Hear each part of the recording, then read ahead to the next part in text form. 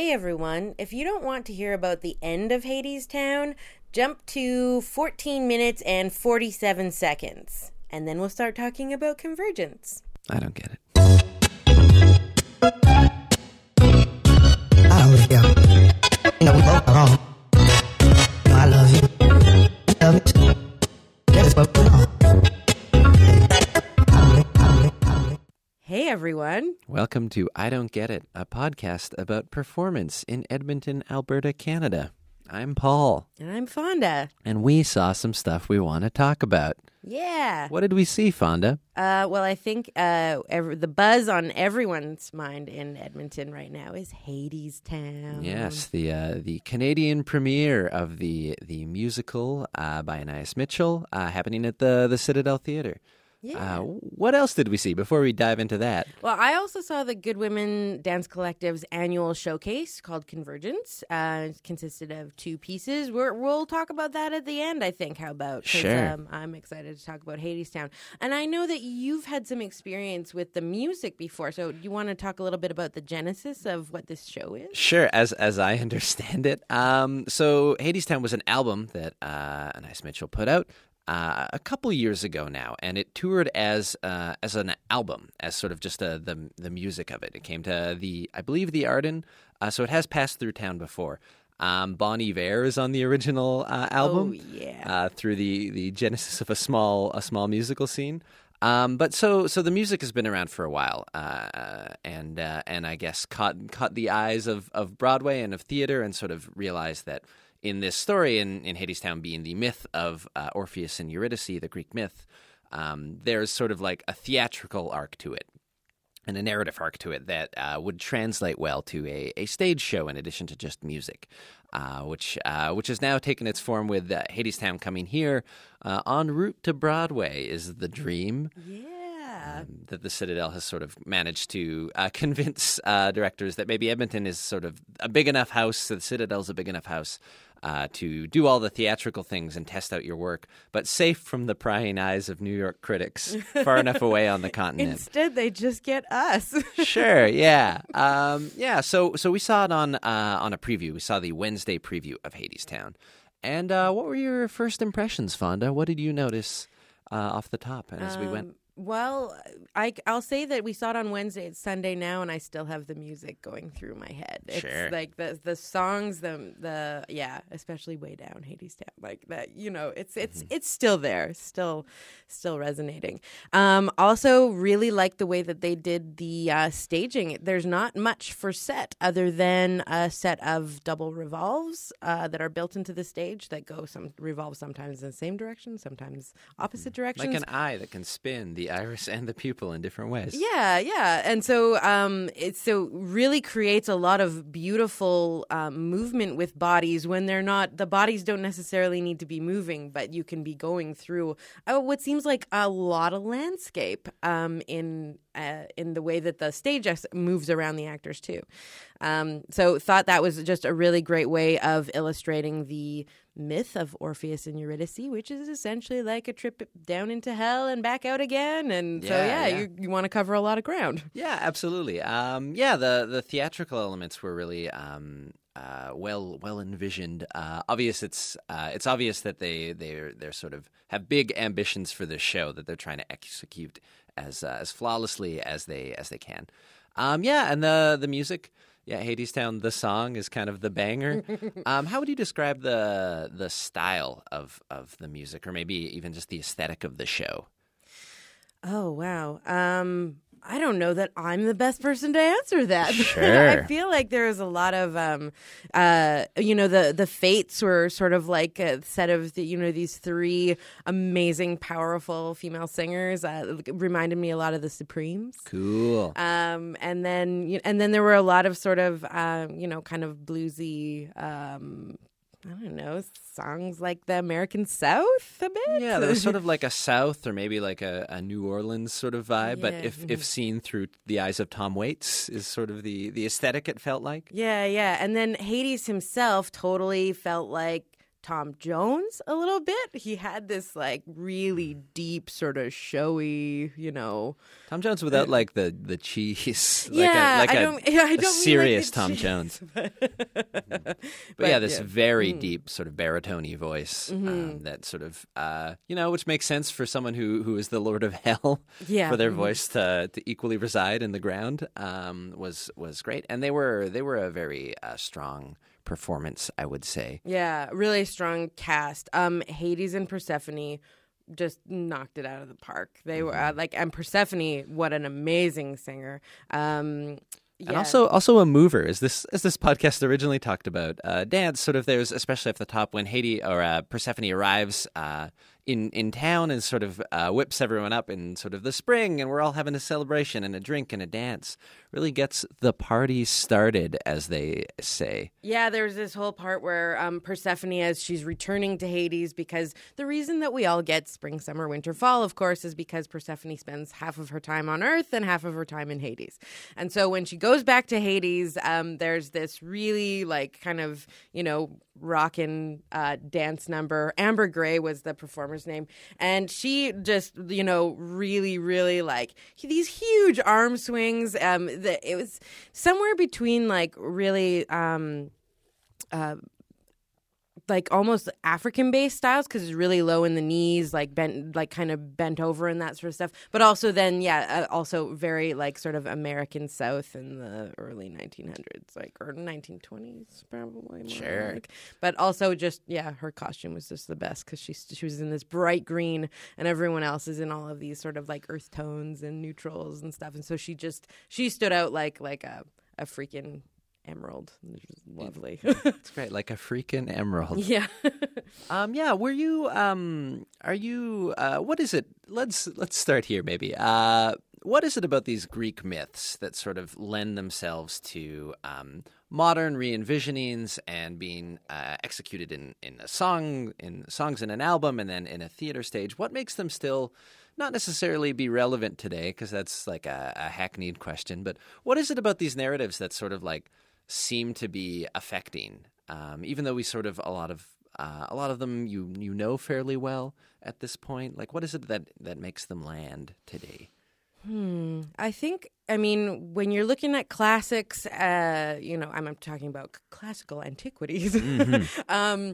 The myths and stories like this were created to help people try and understand things and why things were the way they were. And so Persephone, in the explanation of like why we have spring and winter, Mm-hmm.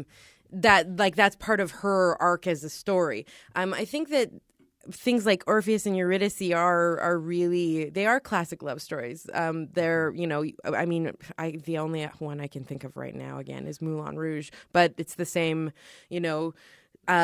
woman is reluctant to pair with a man because he's not really, she doesn't know if he'll take care of her. Mm-hmm. And so then goes to, what is apparently the reliable male figure in Hades, or at least, someone who has a job and a place for her to stay.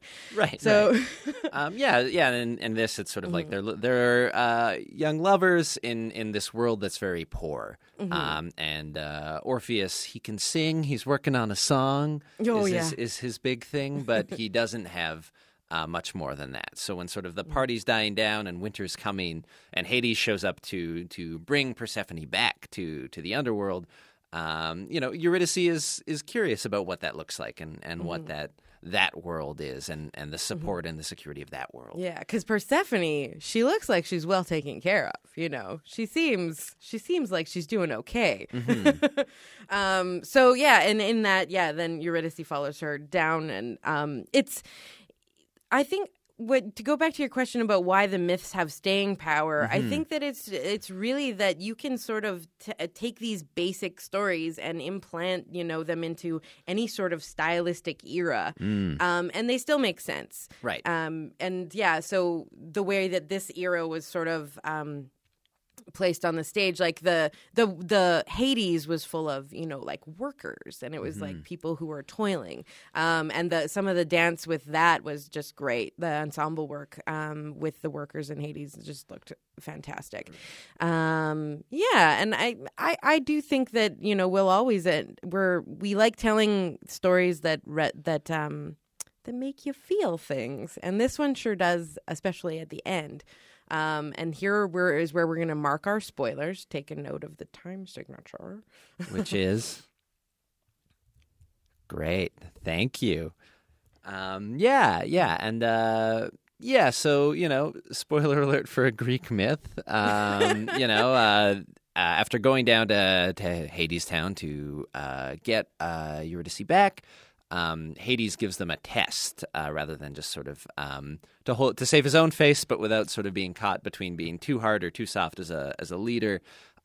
Says they have to walk this way back, and as long as Orpheus is in the front and he does not look back during this walk, they're free. They're free to return to the surface. So he has to trust that Eurydice is behind him the whole time, and this is where the revolve turned out like really great, because it's following them through this entire journey out of Hades, and the music in this part was so beautiful too. Just like it was a big choral moment.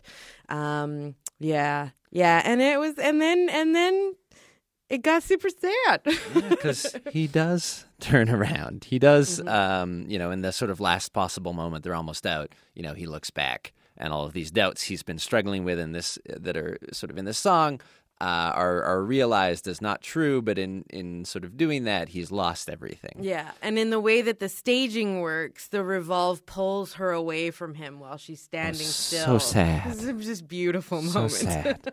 And the other part, I think that it happened right after Orpheus sang his song to convince Hades to let Eurydice go. But the one beautiful, really other beautiful song that I wanted to note was the one where Persephone and Hades are dancing together. That was just like this kind of beautiful contrast with this sort of like old, comfortable love.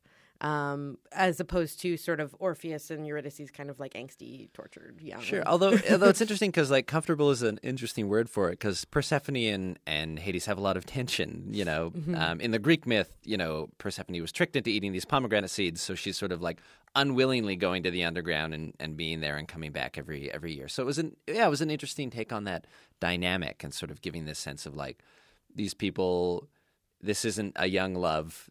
Is this even love? But it's, you know, it's this connection they still have, and isn't totally just antagonistic. Yeah, there's something there. Yeah, they do. They have a connection and feelings in some way for each other, and it's not really because she sort of beaks at him for a while during the show, but then that was just like a really nice moment to kind of be like, oh, and there's this other kind of companionship that is possible. So. Yeah. I feel like we'd be remiss not to mention the character of Hermes, who's sort of this narrator who's sort of going through this and connecting with the audience and tells us we're going to see this story that's a tragedy. And, dramaturgically is a very nice, like, way of getting from song to song and from moment to moment in a way that's super clear, so then the art and the song and the music and the style can land without being like, wait, what's happening? And without worrying about too much exposition from within the scene. We have this narrator character who's actually telling us these things, who is a beautiful singer and performer onto himself. Yeah, great performer. His name is Kingsley Legs. If I can say that is like the best stage name like ever. I don't know. Real. Could be his like total like name he was born with, but Kingsley Legs, like, yeah, super great performer. Yeah. So a pretty dynamic musical. I'd say maybe for me, if there was sort of a weak point, it was our Orpheus. He just didn't seem to have that same like gravitas that a lot of the other cast did. He's a little sort of, if I wanted to make a comparison, sort of like kind of grungy Skeet Ulrich-y, and that's also because of the kind of role that he was playing too. Of course, this sort of kind of like crush that everyone is supposed to have apparently. Right, this sort of like rocker. He's working on a song. Yeah, I mean his song in the second half. I think his song was pretty good, but it took a little while to warm up to the character, I think. Absolutely, yeah. And Eurydice, I felt like she was sprightly and enjoyable, lovely, great singer, really, really amazing singer. TV Carpio was her name too. Yeah. So that was Hadestown. We could talk about this show for hours, I think. Yeah. But yeah, in any case, we should talk about some dance, I guess. Right, sure, yeah. So you saw Convergence. Yes. So it was a double bill, as it often is. It's often the good women and a guest. So who was here this year? What did we see? Yeah, so the guest artists this year were here with a piece called Residue. It was created and directed by Megan Michalski and Matthew Hall. Hopefully I'm getting Michalski right. Sorry, Megan, if that's not. And the performers in the piece, it was a duo, Brenna Here and Cassandra Bowerman. Loved watching these two performers. They had a really interesting quality individually, but also working together. The piece is about how the mind sort of cycles and repeats on thoughts. I felt so it was backdropped by some video work, which was mostly the dancers' own faces. So it super expressive. A little bit aggressive to have faces blown up that big, especially when they are making some pretty drastic expressions. Oh, interesting. So a little bit distracting to have that happening at the same time as the dance, but at the same time did lend to that feeling, which I think they were trying to emphasize, of anxiety and of your thoughts, like not really being able to control your thought when you're having, like a frustrating moment or a frightened moment.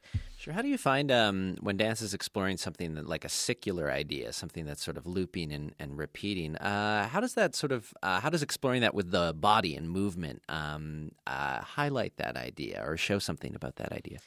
So between the two performers, they had moments where they would sort of come together, mirror each other slightly, and then break apart again. And then they would do another similar thing, but it was just like 1 degree different. So you can see that there's sort of not only is there repetitiveness, but there's also kind of like an adding or a growth to it. So then it allowed some sort of arc to the piece. What I really enjoyed was there's the two performers are fairly separate throughout the piece. Even though they're in the same areas of the stage, they're not acknowledging each other a lot. Okay. But there's a moment quite close to the end of the performance where they finally seem to catch each other's attention. And this is when they actually start moving together in sync. And what the most enjoyable part of the dance, at least for me visually, was seeing the way that they kind of came together. They both have very different movement styles, but they were doing the same sort of movement. Really kind of finally felt like they were able to kind of like cope, or they were able to grasp what the mind was kind of like running away with so much earlier in the performance. There was a lot of like hair throwing around. They both have very long straight hair, a lot of hair in the face. Okay. But yeah, and then in that way, the final image of the piece is the two performers sort of standing, fairly downstage. Their arms are outstretched, like they're kind of giving an invisible bear hug to something in front of them. And it just felt like there's this sort of like a bit of a comeuppance. They're like, okay, got it. And the lights just blinked off, and that was it. So, I felt that the overall arc to the piece was interesting. It did really effectively convey that feeling of anxiety, especially like those sort of ruminating thoughts. And ended on that nice image. I thought, it was very nice. I'd really like to see more of the performers and the choreographer as well. The one movement thing that I can really kind of remember is that there was a lot of, they weren't cartwheels, they're not barrel rolls, they're sort of like a pinwheel roll on the floor. It's like half crawling, half. A lot of those, like over and over and over again. So there's another part of this kind of like literally cyclical or rounding movement that keeps kind of like coming back. So rolling around. Yeah. And then the second piece was Kate Stashko of The Good Women. Kate Stashko and with sound design by Sean Pinchbeck. And so there were 4 performers in the piece: Stashko, Alita Kendall, and Catherine Semchek. Sorry, there were 3 performers in the piece, not 4. Yeah, The fourth was the audience. The 4th was me. No, the 4th really was Sean Pinchbeck because he was on stage with them, and he's doing the sound design as it's happening.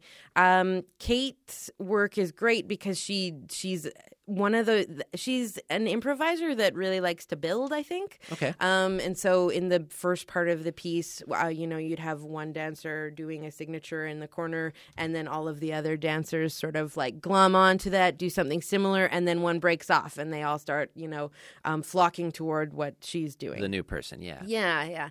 So that's what the first part felt like. The piece is called "How Long Can We Do This For?" Okay. Which I feel is sort of an interesting question that, goes around the arts community in general anyway. But that's not really what it was about. It was more about the insatiability in the performance notes here. It says, in the context of the body and in the context of society.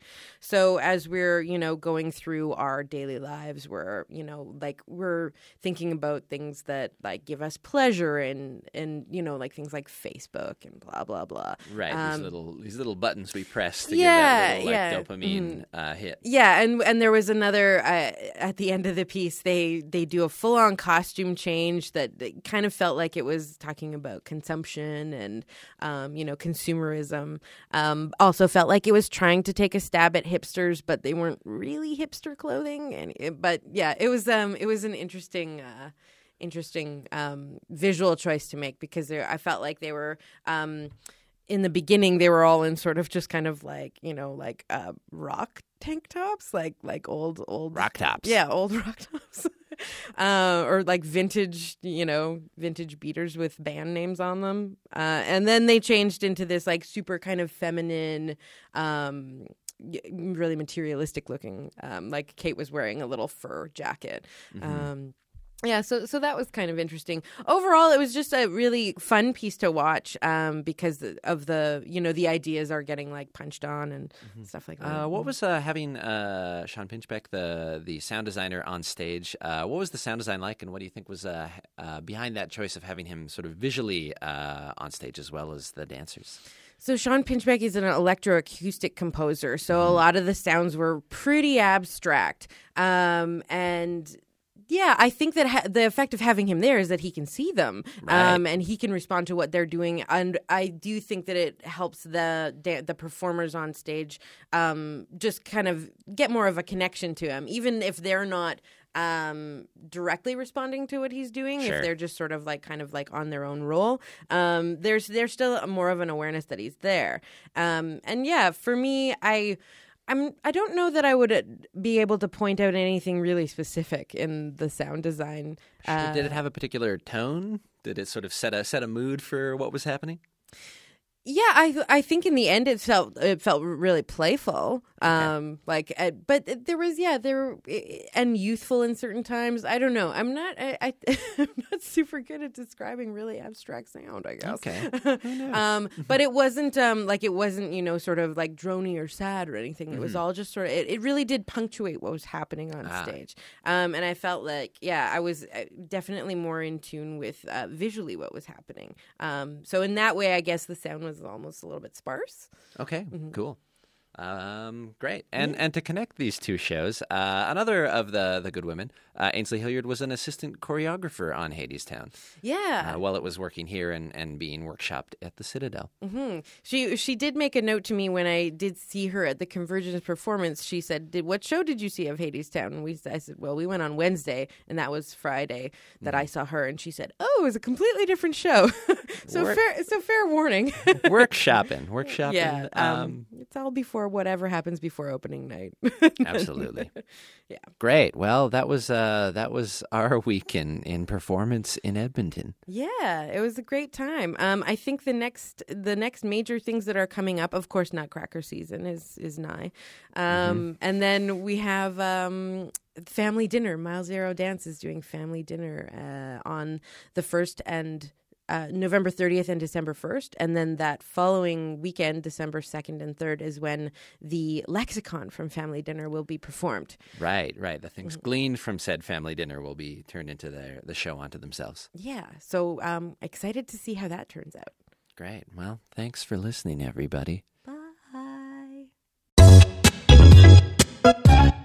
I Don't Get It is produced by Paul Blinoff, Fonda Mithra, and Andrew Paul. It was recorded at the Edmonton Community Foundation in beautiful Edmonton, Alberta, Canada. Our website is idon'tgetityeg.com. Our Twitter is @idon'tgetityeg. And you can subscribe to us on iTunes and support us through Patreon. Our theme music is Mountain Time by Ghibli. Check out more of Ghibli's music at ghibli.bandcamp.com. Sitting here thinking